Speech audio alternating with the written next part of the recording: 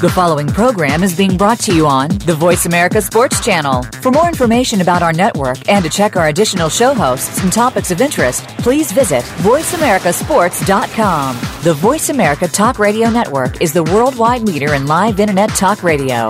Visit voiceamerica.com. The views and ideas expressed on the following program are strictly those of the host or guests and do not necessarily reflect the views and ideas held by the Voice America Talk Radio Network, its staff, and management.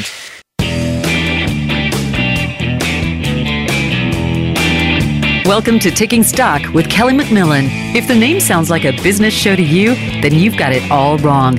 Kelly McMillan is the principal of McMillan Fiberglass Stocks and will talk about shooting for fun, competition, hunting, and self-defense. Now, here is your host, Kelly McMillan. Welcome to Taking Stock with Kelly McMillan. I'm your host, and for the next hour, we will be discussing all things related to guns, shooting, hunting, and the firearms industry. I'm joined today by my co-host, Zev the Wolf Nadler, owner of and operator of Firearms Concierge and bestdronage.com. Hey, good morning, and thank you for that, Kelly. And I'm going to do something a little bit different. Our first guest today is Sherry Legate from FMG Publications. She's got a YouTube channel called FMG Pubs. And usually when we have a guest, I kind of go out to their area and try to figure out what it is exactly they do and how we can add to the show. Well, I went out to her YouTube channel, and about 3 or 4 videos down, I saw a 2.5-minute video she did with a gentleman named Matt Rogers of DAC Technologies, or DAC Technologies, about an amazing device called Targetize. And basically what this piece of hardware does is it fits onto the bottom of your handgun. So if you have a rail, it's just a Picatinny device that goes right on the bottom. It's Bluetooth enabled so that it can communicate with your iOS or with your Android device.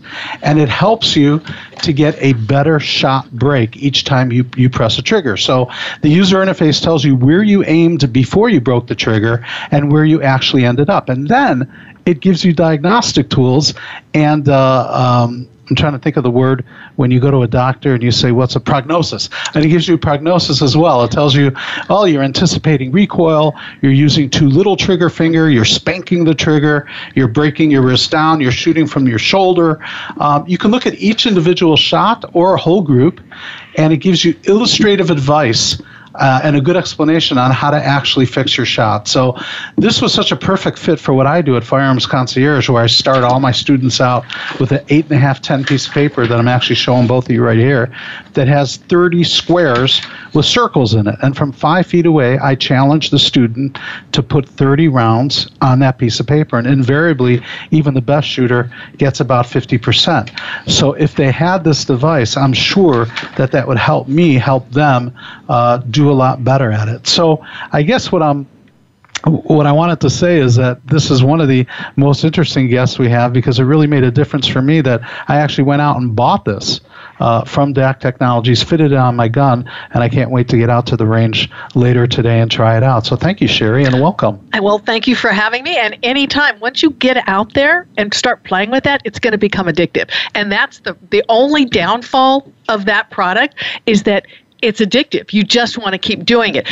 There's a lot of products out there and a lot of coaches out there that will actually say, this is what you're doing wrong. You've done this wrong. You've done this wrong. Well, this tells you, well, yeah, you've done this wrong, but this is how you fix it. And that's the biggest difference, is that they tell you how you fix it. Well, I want one. And I will tell you what, anytime I go handgun shooting, I'll shoot 5 or 6 shots in a row.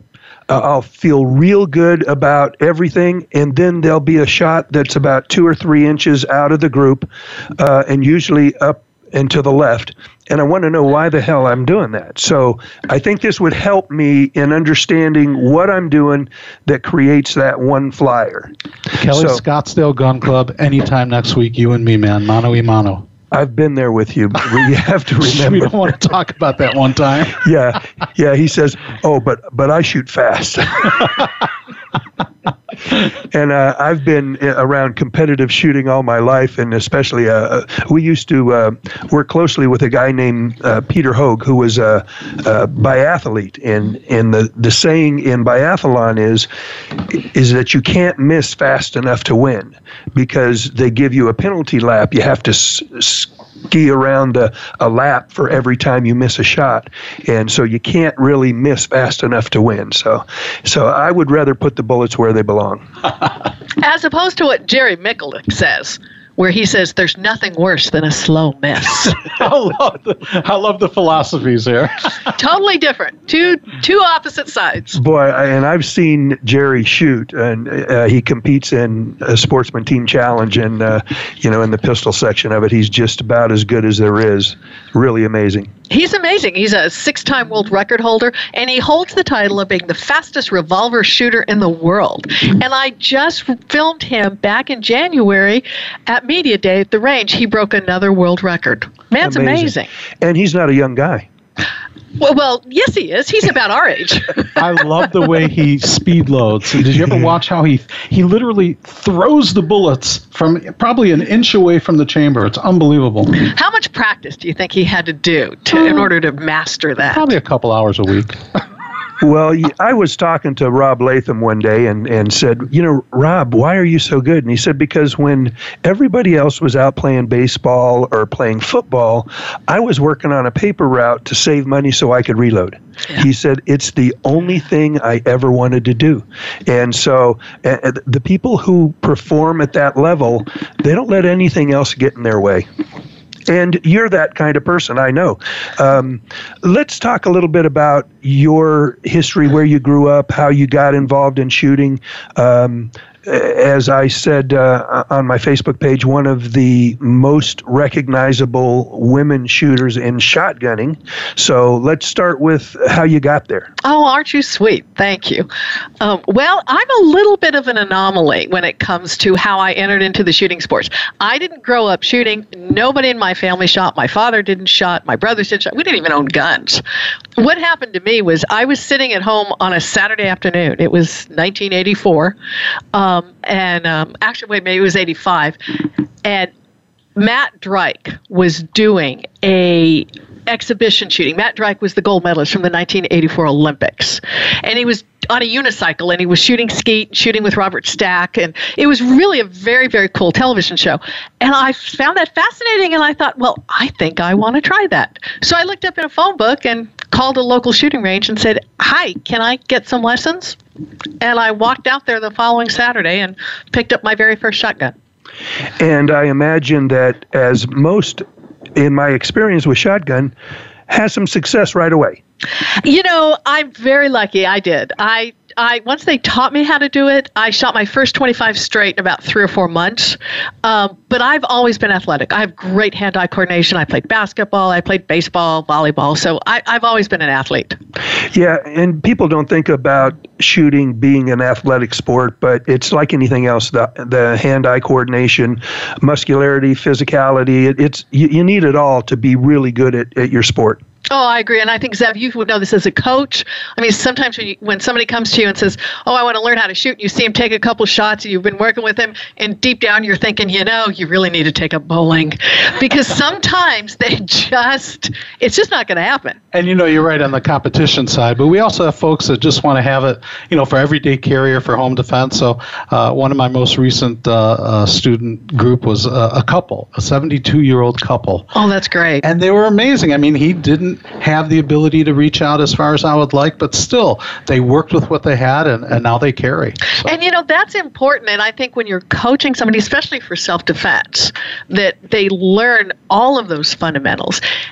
And a good coach works with the strengths of the people that they have, not the coach that says it's my way or no way. Right. You have to work with what these people have, and then that way they get to enjoy the sport. They get to enjoy the sport of shooting.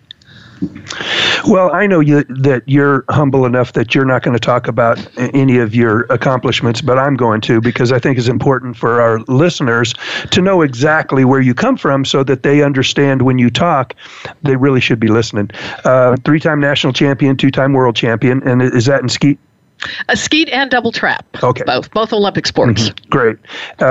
You were close to being on the Olympic team one year. Yeah, I was. I missed it by one target, and you'd rather miss it by 20 because you still see that one target every day for the rest of your life. Well, if you miss by 20 there, you figure, well, I did my best. But if you miss by one, you always wonder what you could have done differently to get one more target. So, exactly. Yeah. So you've been shooting. I want to tell this story now. I think it's an appropriate time in the show to share it. I remember exactly the very first time we ever met. And, when you think back about it, is it very often that you can recall the exact moment that you met somebody? But that's the way it is with Sherry and I. My brother, Larry Nelson, who, if you've been listening to my show, you heard him on our show. And I went to, I think it was either the first or the second Chevy Truck Challenge National Championships. It was a brand new sport. It was made for TV. Chevy put a bunch of money into it, and it attracted a lot of really good shooters. How my brother and Larry and I got invited, we didn't actually get invited. Anybody could go, but how we felt like we belonged there is beyond me, because we had never shot the game before.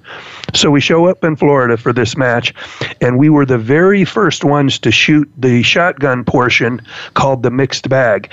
And it's really the easiest part of the team. It's a 3-man team, and all 3 guys on the team shoot. You get 50 targets, and you've got to break as many as you can. Each guy shoots at 2 consecutive targets, and then they take turns. And what we didn't really concentrate on was that it was also a timed event, like all of the other events in Sportsman Team Challenge. So we're trying to break as many targets as we can, and we ran out of time. And we may be the only person in the history of Sportsman Team Challenge to run out of time on the mixed bag. And as we were walking away from the station, heads down and shotguns under our arm, Sherry walked up to us, and I had never met her before this, had no idea who she was, but walked up to me, looked me right in the eye, and said, "You guys could really use my help." I did too. I remember it like it happened yesterday. It was so painful to watch.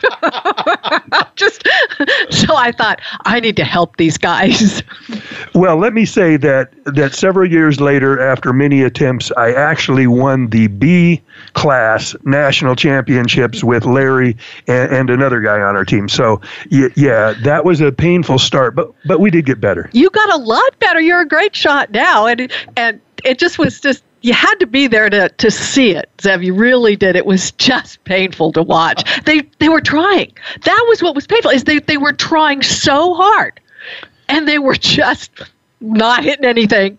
Or not loading fast enough, everything. It was just a disaster. Well, I know he's certainly gotten better since then, because I took a drone video of the last Sportsman Team Challenge he was part of, and I saw him on the field, and when I looked at the videos, I was producing it, I couldn't believe how quickly he was shooting, breaking open the shotgun, letting them fly out or pulling them out, and then putting 2 back in and going back to work. So it's night and day difference now. I mean, the man's amazing now. Well, I will tell you, if you've never tried Sportsman Team Challenge, you got a small bore pistol, a center fire pistol, a shotgun, and a 22 rimfire rifle, then you really need to try out the game, because it's the most fun shooting I can ever remember having, because it's just a lot of fun. It's interesting that you bring that up, because their 30th anniversary is happening this year in July in Grand Island, Nebraska, is where they're going to hold it. You remember Doug Koenig? Yep, Doug Koenig. Doug Koenig is heading that up. Mm-hmm. I'm going to be there, actually. I'm going to go film it, and I'm going to shoot it. So if you get a chance, you guys should come up.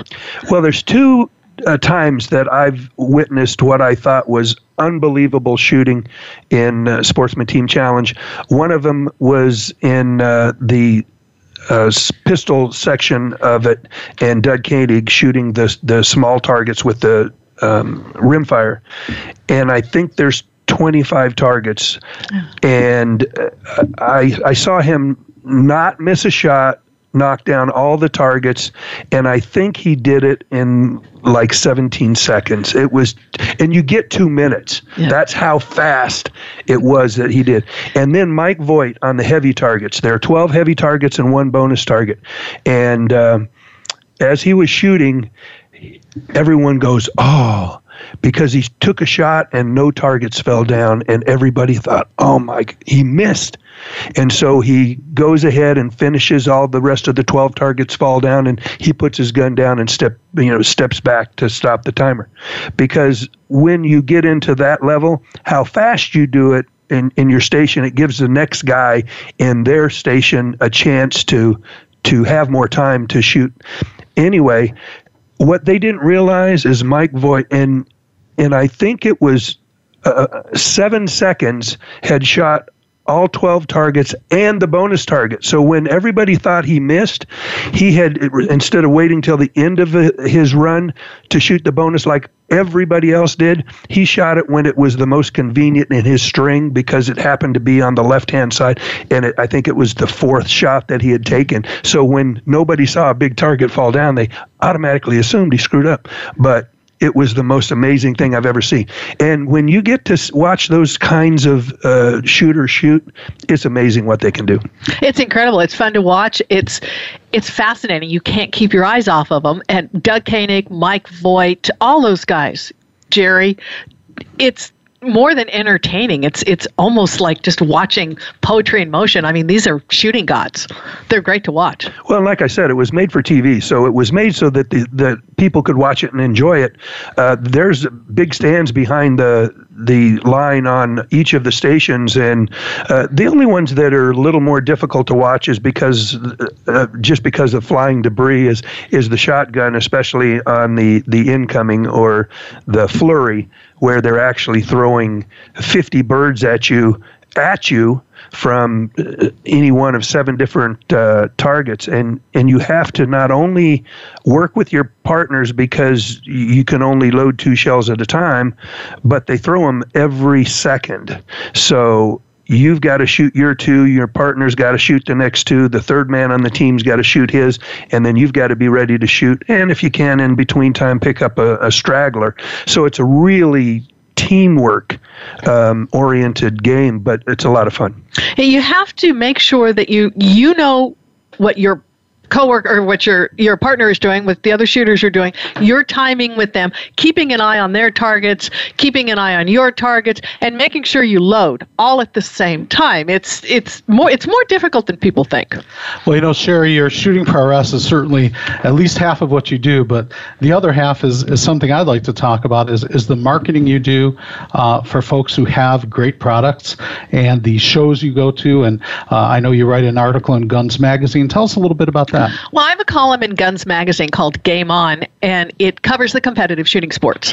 So I will travel to events to cover those just for that column. But what we also do, especially for the YouTube channel for FMG Publications, the shows that I produce for them I have a program called Quick Hit, and it is a program that's about 2 minutes long, minute and a half, 2 minutes, and I bring all the new products to our viewers and show them what's new, what's coming out, like Targetize and everything else, just to give them a very close look and a quick look at what's new and up and coming and what they can use. It's a lot of fun. I learn a lot. It's great times. And how do you determine which of the products that you're going to preview? I want to make sure that they're relevant and that they're useful. And you make those choices. Yes. Awesome. Yes. Yeah. It's not sponsored. There's no advertising, so we're not beholden to anybody. It's me looking at that, or my executive producer, both looking at a product going, you know what? That's really cool. This is something our viewers would be interested in seeing. Cool. We spend a lot of time on this show talking about extreme long-range shooting, and that's, I guess everybody's has agreed with the consensus that means over 1,500 yards. So we're getting ready to perform at the King of the 2 Mile shoot in Raton, New Mexico. And the goal of that is to hit a target at 2 miles. But of course, they work up to it at different distances. Have you thought about covering that match. I mean, they're setting up a number of different matches around the country, specifically designed at extra long range or extreme long range shooting. But it's not really been covered much because it's brand new. When is that? That's the 28th, 29th, and 30th of June at the Whittington Center in New Mexico. In Raton, yeah. No, I hadn't even heard about it, but I'll definitely, if you could give me some information, I think that's very interesting because right now, long-range precision shooting is the hottest thing going right now. That's what everybody's doing. I was actually invited up to the Quigley shoot, the one that's up in, Montana. So I was thinking about going to that, but this would be interesting. Well, you could also cover the 50 Cal Shooters Association Nationals, which follow that in Raton. So you could kill two birds with one stone if you wanted to do that. But I know that the people that are involved, and we happen to be heavily involved because we've designed some products specifically made for guns with 38-inch barrels and weighs 50 pounds so that they can reach these distances that they're shooting at. But we want to be able to push that envelope, to be able to answer those questions that people have now and nobody's been able to answer yet about what it takes to shoot accurately at extreme long range. And one of our guests that are going to be joining us in a future show, and I hope I say his name correctly, is Carl Pylant from Sierra Bullets. We've been talking back and forth on email, and he told me that one of the weeks that we wanted him, he wasn't going to be available because he was going to a 1,000-yard handgun match. Ooh. I said, really? Did I hear that? Did I read that correctly? And I asked him, where's that going to be? And he just wrote back, it's a MOA cold turkey handgun match in Sundance, Wyoming. So we're talking 1,000 yards with a handgun. That's got to be interesting to see. Now, these are bolt-action handguns, so they're not revolvers or automatics. So. And are they held with two hands, or do they have forward grips? Yeah, they have all kinds of setups. Okay, but mostly shot off a bench. Oh, okay. Do you know what caliber? Yeah, any caliber. They shoot a lot of 7mm with them simply because the recoil is manageable, but the bullet can travel that far. An XP100 was actually chambered for some rifle caliber, so it's not uncommon for them to have big cases. I like this idea. If you guys could send me this information, I want to cover that. Yeah, I'll follow up with you. Really cool. And maybe I can tag along as your drone guy. Now that I know you have a green screen studio. And big cameras and everything. Ooh. Good. Well, you've been in the industry for a long time. 2001 shooting industry person of the year. How did that come about? Oh, gee. She's blushing. Well, it was really shocking that I won. I was grateful. I was so surprised, too. The main reason was I spent, my career in the shooting sports. I mean, I was a competitor, and it's all consuming when you get to that level. So I spent a lot of time in the industry, and there was a time after when I started on the downside of my career, the retiring away from competition and getting more into the business end of it, that you want to give back. And the biggest thing that I saw in the shooting sports was the lack of introduction for women. It was very difficult for women to get in. I know what I had to go through. So I created some programs, one of them called A Day at the Range, which introduced more than 30,000 women to the shooting sports, and the industry really liked that. So I created that program. I created a few other retailer programs. I worked with a lot of dealers and manufacturers on how to reach women, designed a few guns for women. So I basically just reaching out to the women's market and not teaching, but helping the industry understand how they could reach that women's market. Well, I know that you have probably more contacts in the shooting sports than anyone I know. There's been more than one time that I've reached out to you to help with a fundraiser. As it turns out, we worked on an organization's fundraiser a couple of years ago for bringing out ovarian cancer awareness. And, when you need something donated, something to fill the table with, call Sherry because she can do it. I have an employee named Max Herzog, great guy, young man, decided that he wanted to work with Christian youth program, and he's running a camp. And so he needed some shotgun ammo and some small bore ammo. And I said, well, Sherry's got contacts with the shotgun people. I'll call her. Well, come to find out, Sherry gets eyes and ears and shotgun ammo and small bore ammo, everything he needed to put on this camp, which is going on this weekend. Actually, she was able to go out and get for him. So that made his job much easier too. Yeah. So my hat's off to Max for doing this undertaking. The organization, and I can't remember the name of it right now, but it's a great youth Christian organization. And thanks for Max for putting on all the effort. Thanks for Sherry for coming up with all the goodies that they need. I don't mind helping. I mean, if there's something that I can do to get people into the shooting sports, encourage them to be part of it, I will do whatever I can. I want to talk a little bit about Shoot the Moon. When we first met, and every Sportsman Team Challenge team that I sponsored had a Shoot the Moon vest. And, I think that was probably your first independent in-business opportunity, right? Yes. Yeah. Yes, it was. So tell everybody what that was. And I just want them to know what your background is and how we came to know each other a little bit better. Well, when I started shooting, there was nothing for women. There was hardly any women in the shooting sports, and I needed clothing. I mean, I may like to shoot, but I like to look nice while I'm doing it, and I couldn't find anything to wear. So I didn't know how to sew, but I do know how to design. So I designed a nice shooting vest, took it to a home sewer, and said, please make this. She did. I started wearing it out and about shooting. Other women saw it and said, hey, where'd you get that? And this little cottage industry was born, and then pretty soon a huge manufacturing business was born. And I wound up having this company for 17 years before I sold it, got a patent on the design. My clients were Browning, Fiocchi, Orvis. I had some huge ones, and Macmillan. I forgot, Kelly, that you knew me back then too. Boy, you know a lot about me. You know that? Yeah, we've known each other for a long time. It's been a great relationship, and I really love having you involved in the shooting sports because, as you said, you've even had dinners with our company at the SHOT Show. That's how close we've been and how much I think of you and really appreciate everything that you do. Anything in particular that you want to end with? We've got about a minute left. The only thing that I would like to talk about is I was talking about when I went out and shot. I got into the desert and I shoot. Now, I pick up everything that I leave there.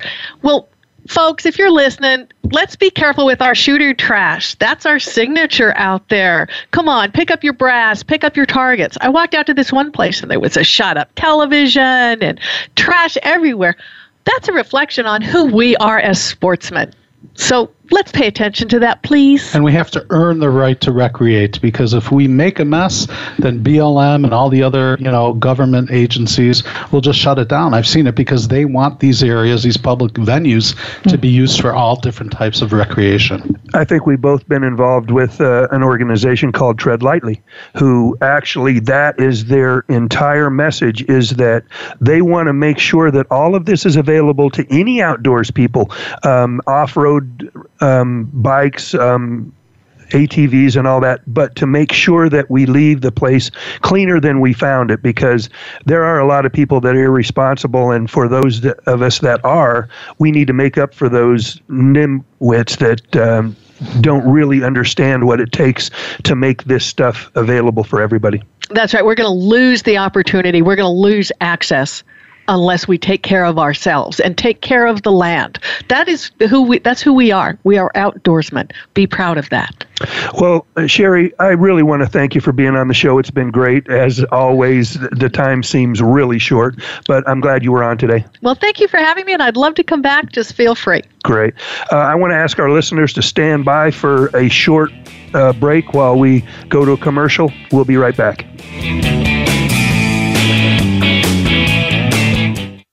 Looking for exciting video content live and on demand? Visit www.voiceamerica.tv for exclusive content you just can't find anywhere else. That's voiceamerica.tv. Tune in now.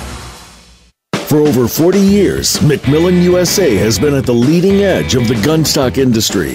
The company was born out of the desire to improve and perfect form, function, and precision with every one of their premium fiberglass stocks. From tactical to hunting to competitive shooting, McMillan stocks are designed to dominate. Their signature 3-way adjustable butt plates, adjustable cheek pieces, rail mounts, and adapters provide a versatile platform built on performance. Over 65 custom finishes are available, ranging from solid colors to camouflage.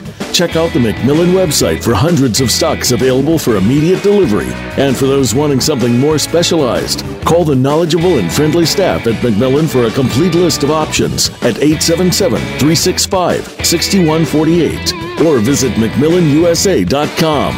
Again, that's 877-365-6148 or visit McMillanUSA.com.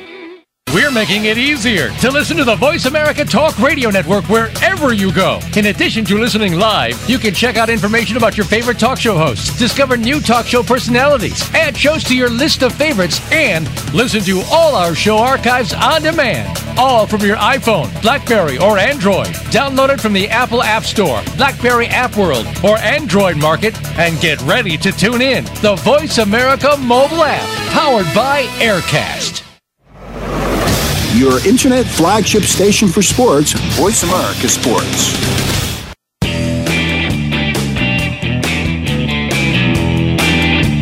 You are listening to Taking Stock with Kelly McMillan. Now back to the show. I want to thank everyone for sticking around. Thanks for staying with us through the commercial break. Man, what a great guest Sherry was. She's just so much fun and entertaining. She really made the first segment really enjoyable. I know Zev said as soon as we went to commercial break, oh, that was the best segment we've ever done. Well, I think this next segment is going to be great too. Bob Harvey's a friend of mine. We've known each other for quite a while. He knew my father back in the day. Former Marine, as it seems like we do a lot of former Marines on this show. So just a quick introduction. Good friend, good guy. Bob, thanks for being on the show. Kelly, thanks a lot for having me. I'm always tickled when I can get a chance to talk to you with our busy lives. Well, let's do a little retracing. I want to hear your history. I know it, but I want my listeners to know about your involvement in the Marine Corps and how you got where you are today. So give us just a brief history of how you got where you are. Well, I'm kind of a country boy. I grew up in West Virginia, started shooting at a very young age. My grandfather was very talented at shooting a long rifle. At 17, I wound up going in the Marine Corps. Spent some time around the world, everything from Southeast Asia to Marine Security Guard duty, personal protection security unit. And then my last 4 years, I got stationed at Quantico, Virginia. I started out as a rifle coach, then moved to the pistol line and worked as a pistol coach up for about 6 months, and then became a primary marksmanship instructor. That's kind of where I met your dad and found out about McMillan stocks. Got into a little bit of competitive shooting, got out, wound up opening up a school up in Maryland, and then opened a school down here in Florida when I came down. And that pretty much is how I got into both competitive shooting and teaching. So I know you had a radio show for a while. Tell us about that. We had a radio show called the Bullseye Radio Talk Show that was regional. It based on predominantly Second Amendment rights, and I was thankful enough to have you come on to talk a little bit about your situations. The kind of crazy thing is we're in a mainly liberal area that is anti-gun in this portion of Florida. It was very interesting to have that show for a 3-year period of time. So what did it teach you? What did it teach me? It taught me a lot. It taught me that people really were not in touch with either their constitutional rights nor self-defense, for that matter. You can't kill a deer with that. Why do you need it? That's what most people think, right? I missed that portion in the Second Amendment somewhere along the line. Well, I'm glad to have you on because I want to talk about all of that stuff. You do a training school in Florida, right? Yes, sir. We own the oldest continual running firearms academy in the state. We've been around since 1987. So what does the academy focus on? We don't really have a focus. That's kind of unusual. We teach military, law enforcement, and civilians, and we have 42 different curriculum setups, 42 different classes that we teach. We teach all of the National Rifle Association courses, including the instructor courses for each and every one of those. I'm a National Rifle Association training counselor. We also teach long-range rifle, state hunter safety education, defensive pistol, rifle, shotgun, low-light shooting, and force-on-force. Well, Bob, I was looking at some of the certifications you personally hold. I mean, in addition to being a counselor that gives those certifications to instructors, you hold so many different disciplines. I imagine that if you put the rockers on your sleeve, you'd probably have to have a 37-inch sleeve. So that's pretty cool looking at all your different disciplines that you teach. I also noticed that you're a court expert firearms witness. Do you do a lot of that? And does it pertain mostly to, the right to shoot? Do they ever ask questions such as what might have been in that person's mind? I mean, that whole idea of court and guns, like after you press a trigger, what kind of bullet did you use? Was it a zombie bullet and therefore the prosecutor gets to say that you were a killer? Or like we have something going on here with a police officer that was using his own AR-15, and on the inside of the dust cover, he had some... You saw that, right? Sure. So where do you focus? Do you focus more on, ballistics work, and do you focus on mindset? Tell us a little bit about that. No, pretty much as far as an expert witness in the courts, they only will let you focus. It's kind of amazing because as much training as I've had both through the government and civilian life, when it comes to talking about mindset or the physiology or psychology of a gunfight, they pretty much will not take you unless you are a professor of psychology or physiology. I think that's a firearms only expert. They bring me in just for that. And I think that's kind of speaks to what we've been hearing lately. If you've listened to any of the speeches by Comey when he was still the head of the FBI, he mentioned the word intent a lot. And I think that somewhere in the definition of most of these laws, they've inserted intent as a way to say, well, we really can't say what they're thinking, so we don't know what that is. But in my humble opinion, that wiping a server clean shows intent that you don't want to give up the information that was subpoenaed. That's the intent. And so, and I can understand why when you're testifying in court that they only want psychologists because they're the only true ones that are qualified to read somebody's mind based on their actions. And I would totally agree with that. Part of the problem with the Comey situation is, and listen, they're trying not to make this too overly political. When I look at this, I try to look at it on a real common sense basis.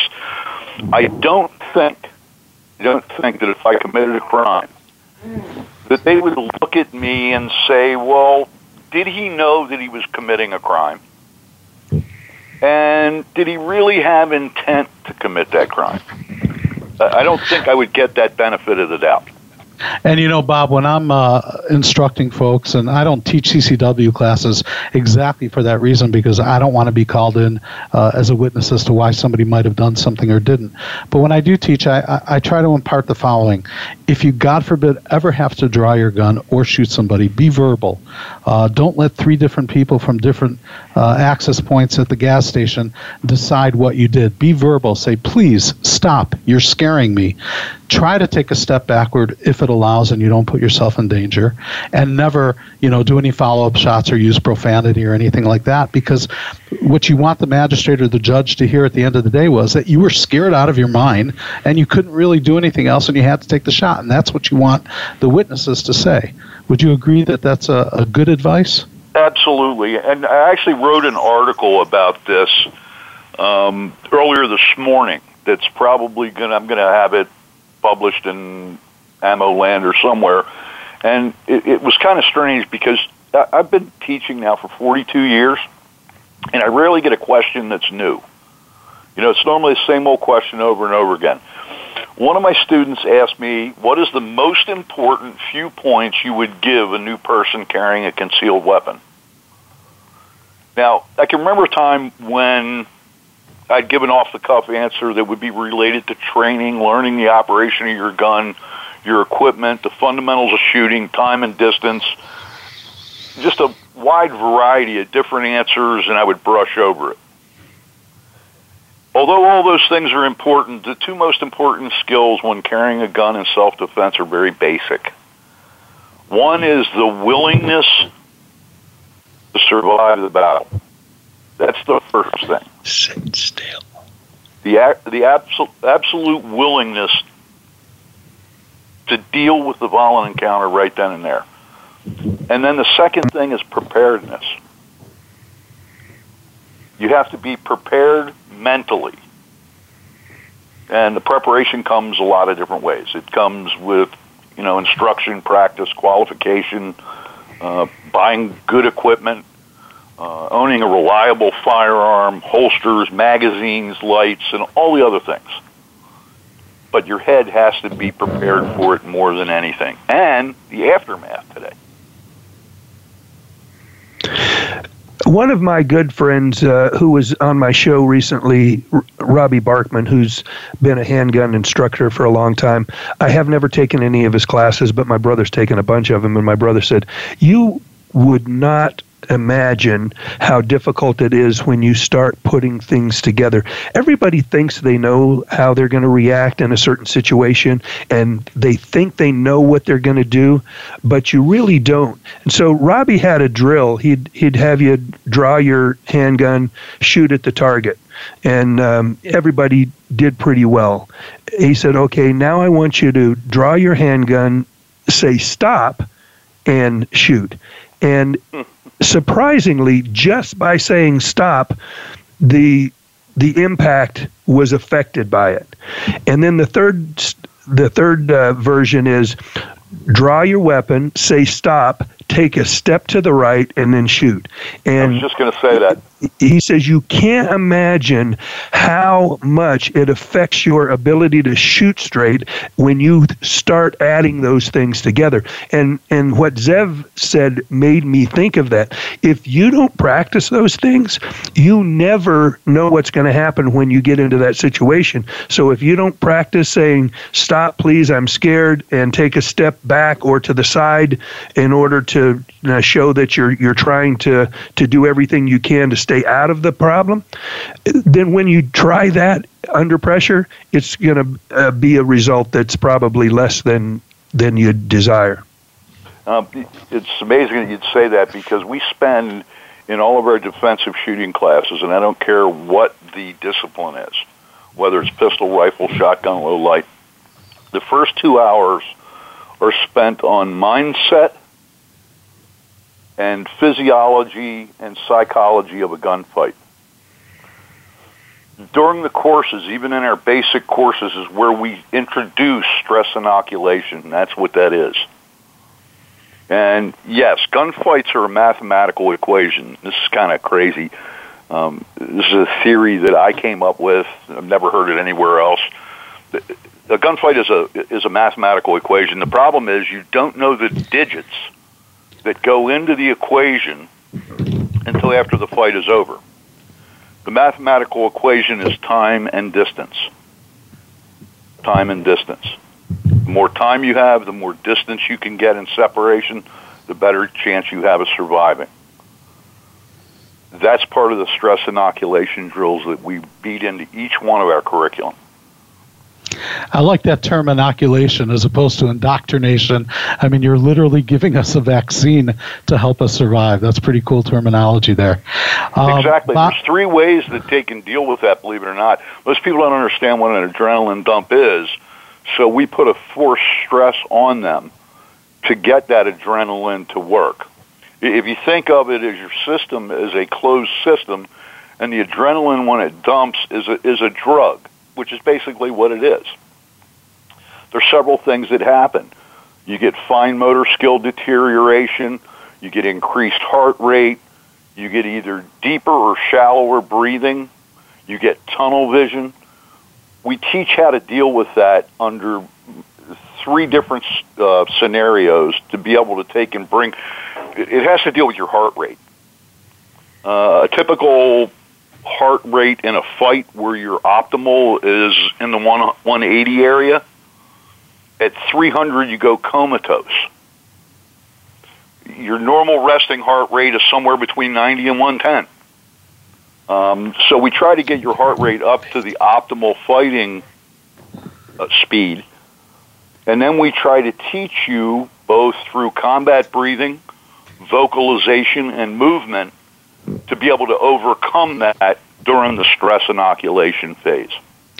And you know, Bob, what you just spoke about, I learned a bit of that from Colonel David Grossman. You've probably heard of him. Yeah, Killology.com or On Killing. The mindset is very, very cool. And everything you just talked about, we learned under him. But God forbid any of us should ever have to draw our weapon and certainly have to use it, but it certainly is great to be prepared. But the next topic I wanted to ask you about, though, is near and dear to our hearts, is the extreme long range. And I notice here that you're actually going to be at the King of 2 Mile competition at the end of June, and I look forward to meeting you there. Tell us about how you got into that and what you expect to accomplish out there other than winning. I wouldn't go as far as to say that I plan on winning. I am showing up. I am bringing a rifle that I built for it. I've been teaching long-range precision shooting since 1978-ish. I've trained under some incredible people. It's a very difficult and very new sport here in Florida. And, you know, I'm a regional instructor. I don't travel around the country or around the world teaching. I'm predominantly a Florida boy. It's hard to find property down here, and the cost to shoot is very expensive. Property down here runs in the $4,500 an acre for swampland. So to be able to put together a 1 mile range, it's very difficult. We've been doing it on hunting leases, and we have 2 new ranges that just opened down here not very long ago. Kelly actually sponsored our first long-range shoot in South Florida last year. And I had the pleasure of having him come down and join me during that. But it's been difficult down here. I had to teach on private land for a long period of time. You have to keep the classes small because there's not a large facility. We don't have anything like Whittington Center down here. And you don't have any Bureau of Land Management land, or? No. No. Anything that's not owned by something in Florida is unownable land. It's all swamp. It's kind of amazing. You know, I had a hunting lease for 15 years, and we shot long range out there quite a bit. But it wasn't. It wasn't. You couldn't run a commercial enterprise on it. Is basically what the deal is, and that's the biggest problem you have down here. Hey, Bob, did you listen to the first segment of our show by any chance? Yes, I did. Okay, good. So you heard about the target ties that we brought up, right? I'm sorry, what was it? The Targetize, that was a target. Actually, it's a device that goes on the bottom of your handgun on the rail, and it interfaces with your iPhone or your Android device. And it tells you where you were aiming before you broke the shot and where the shot went afterwards. But it not only shows that to you graphically, but it actually gives you hints and tips on whether you were bringing it up too high to your shoulder, whether you had too much trigger on it, whether you spanked the trigger, all those different attitudes that you might have done incorrectly. So I just thought I'd share that with you again, because as an instructor, you might find this invaluable. And I got your email address. I'm actually going to send you the information on the company. Please do. I use bullseye camera systems now on rifles or for rifles, and it's a very good tool, especially in instruction. Yeah, this company is called DAC, D-A-C. The name of the product is Targetize. And DAC has been selling cleaning supplies into most of the retail chains for about 20-plus years. So they've been around, and this is just a great product. And I know Kelly's going to get one, and we're going to go mano-a-mano next week sometime. So.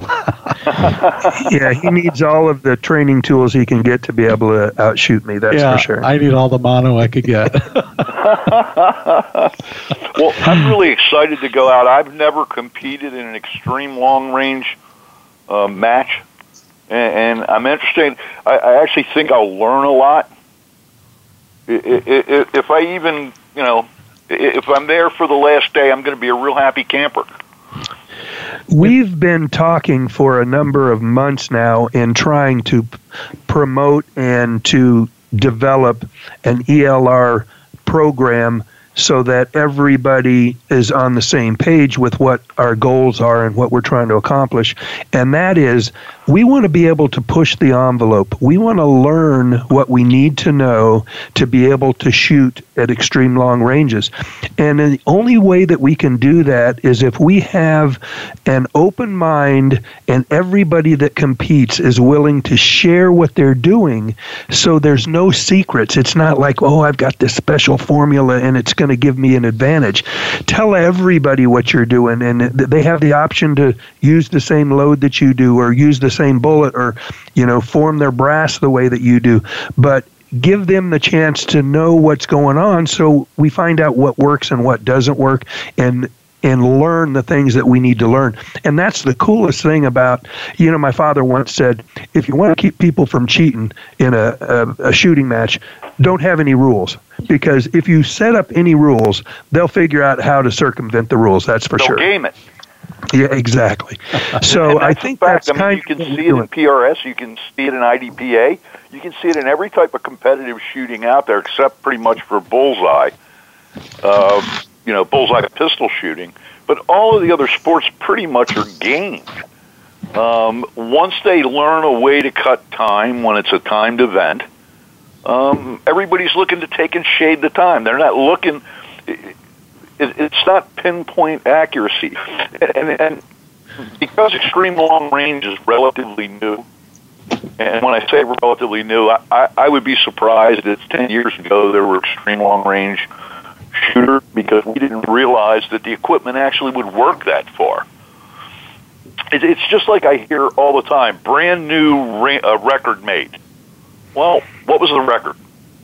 What was the size of the target? How far was it? How many shots were on target? If it was 1 out of 30 shots, does that qualify for a record for that distance? Well, those are the same questions that we've been asking, and we're trying to set up a curriculum for a match in order to be able to say, yes, this new record qualifies because they're shooting under the same circumstances. Of course, there are going to be some variables that you just can't account for. But the fact is that if you're shooting at a certain amount of targets within a certain range, at a certain size target, and then we'll establish something, and then at least people know what that record really means. Now, I think the very first long-range record that was ever set was Carlos Hathcock back in Vietnam, when he shot his opponent from, I think it was You know, what distance was that record shot? Well, the claim was 2,500 yards, and it was with a 50 caliber Mod Deuce on a tripod that had actually a jury-rigged mount for the scope that was put on it. And it's kind of unusual because that was a gamed shot, too. Now, understand that I worked for Carlos, so I love the man, and I think he was probably the best natural shooter that I ever met. But he had zeroed the scope in on the rock and the gun that the man stood up on the next day.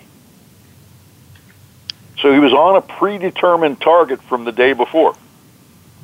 And yes, it is an impressive shot no matter who it was, no matter when. And it was fired from a most unconventional weapon. Well, I think that particular shot was probably 75% luck and 25% skill, because anybody who's ever fired a Mod Deuce knows that they had absolutely no priority in accuracy when they designed that gun. As a matter of fact, the inaccuracy was something that they felt worked in their favor because they wanted to spray bullets around. And not only that, it was an area weapon as opposed to a precision weapon. Plus the fact that it had a butterfly trigger on it that was the worst trigger on any firearm I've ever fired. But that wasn't what it was meant for. It was meant to sling heavyweight lead in massive volumes in areas. So that was but it definitely just shows the talent of an incredible marksman to be able to take a firearm of that quality and make an extreme long-range hit. Hey, Bob, I hate to tell you this. We got about 30 seconds left. It always sneaks up on us, especially when we're having a great time with a great guest. I definitely want to have you back on after the King of 2 Mile to give you a chance to tell us about your experience, what you learned, and how that ELR experience was for you. Will you do that for me? Absolutely, sir. I'm happy to. I'll always come in and drag my tail between my legs. Well, I appreciate you being on the show. Thanks for being a guest. Once again, we come to the end of another great show. I'd like to thank our listeners for spending their very valuable time with us. Remember, we'll be here next Friday on Voice America Sports Channel for another exciting episode of Taking Stock with Kelly McMillan. Get out and enjoy this great weekend that's coming up. I know here in Phoenix, the weather is moderate. We'll probably be in the 80s, unlike this time last year we were in the hundreds. So I'm going to spend some time outside shooting. Thanks, everybody. See you next week.